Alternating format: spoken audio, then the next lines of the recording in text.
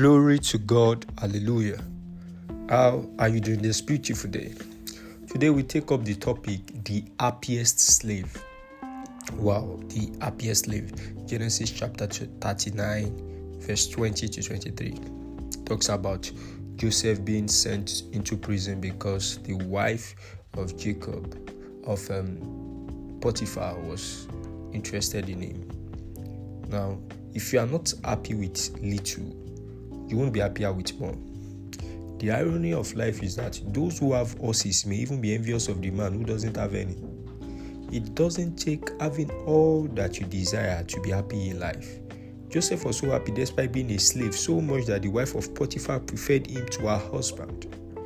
Joseph was a prisoner, yet the joy he exuded was so much that he was not only made the head at the prison, but everyone derived joy and happiness from his presence. Wow, he had enough going on in his life to make him feel depressed, yet he refused to give room for negative operations. What you see many sitting down about and complaining is the same thing some people are carrying about, smiling till they soar out of it. When you have got the Holy Spirit, you should not go about life complaining and frowning. When you've got the Holy Spirit, you have a true map to navigate yourself out of trouble. Walk in the Spirit and you shall not fulfill the lust of the flesh. Always get a song in your lips. Be drunk in the Holy Ghost.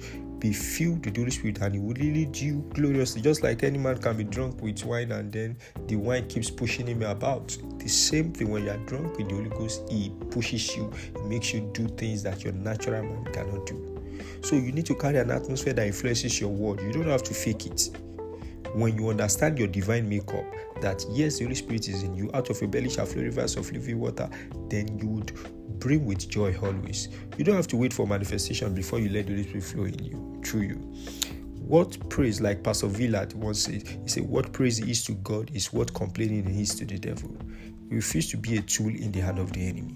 Make up your mind to enjoy the presence of the Holy Spirit all day long. I pray for you this moment that you would understand that the joy of the Lord is already resident in your spirit, and all you need to do is to conform your mind with it and let it flow trust to your word at large. I declare whatever your situation you are going through will not end you in Jesus' name. You will see the end of that negative situation, and the Lord will keep you high all the days of your life. Thanks for listening. It's nothing at the Emmy. Have a beautiful day.